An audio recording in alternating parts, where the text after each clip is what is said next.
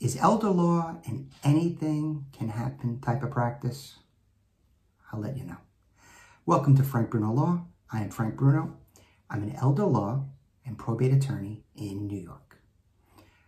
Elder law follows a person by age, typically, right? An elder person, there's no bright line, no mark that says it's 65 and older.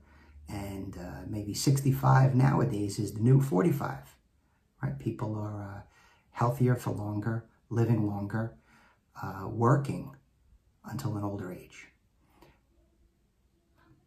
But elder law does follow the person by age, and there's a number of things, practice areas that really coincide or that really happen simultaneously. So I'll give you some examples. Recently, I had an elder couple, 71 and 69 years old. They sold their home and they moved to an over 55 community. So that was something that, and that's something that many elder people deal with, right? Selling the home, the only home they've known for more than 40 years, selling it and downsizing. And people come to me relatively early in the process, and we look at different communities, and I've had discussions with them about that. And so that's one type of area.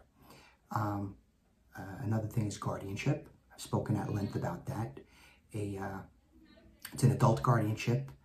Another practice area is financial abuse.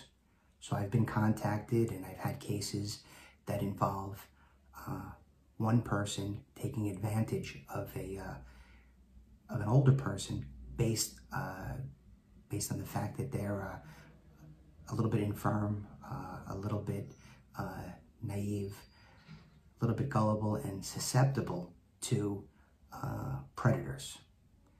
So that's another area. I have also helped people that are older with holding off an eviction. Right, so landlord-tenant action, where I've been able to successfully give them enough time to find a program or a resource that could help them.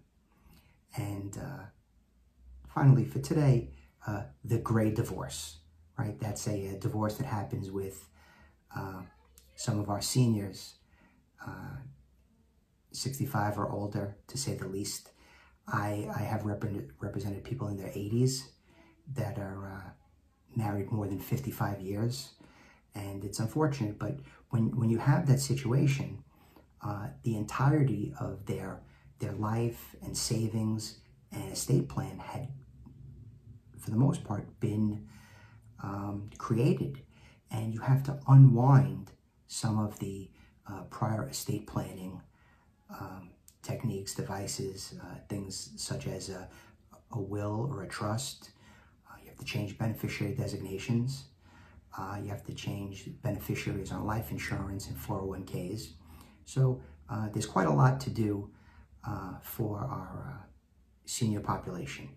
If you have any questions about this, send me a message, give me an email, and I'll talk to you about your situation. If you like this information, please share it. I appreciate that. Thank you very much. Be well.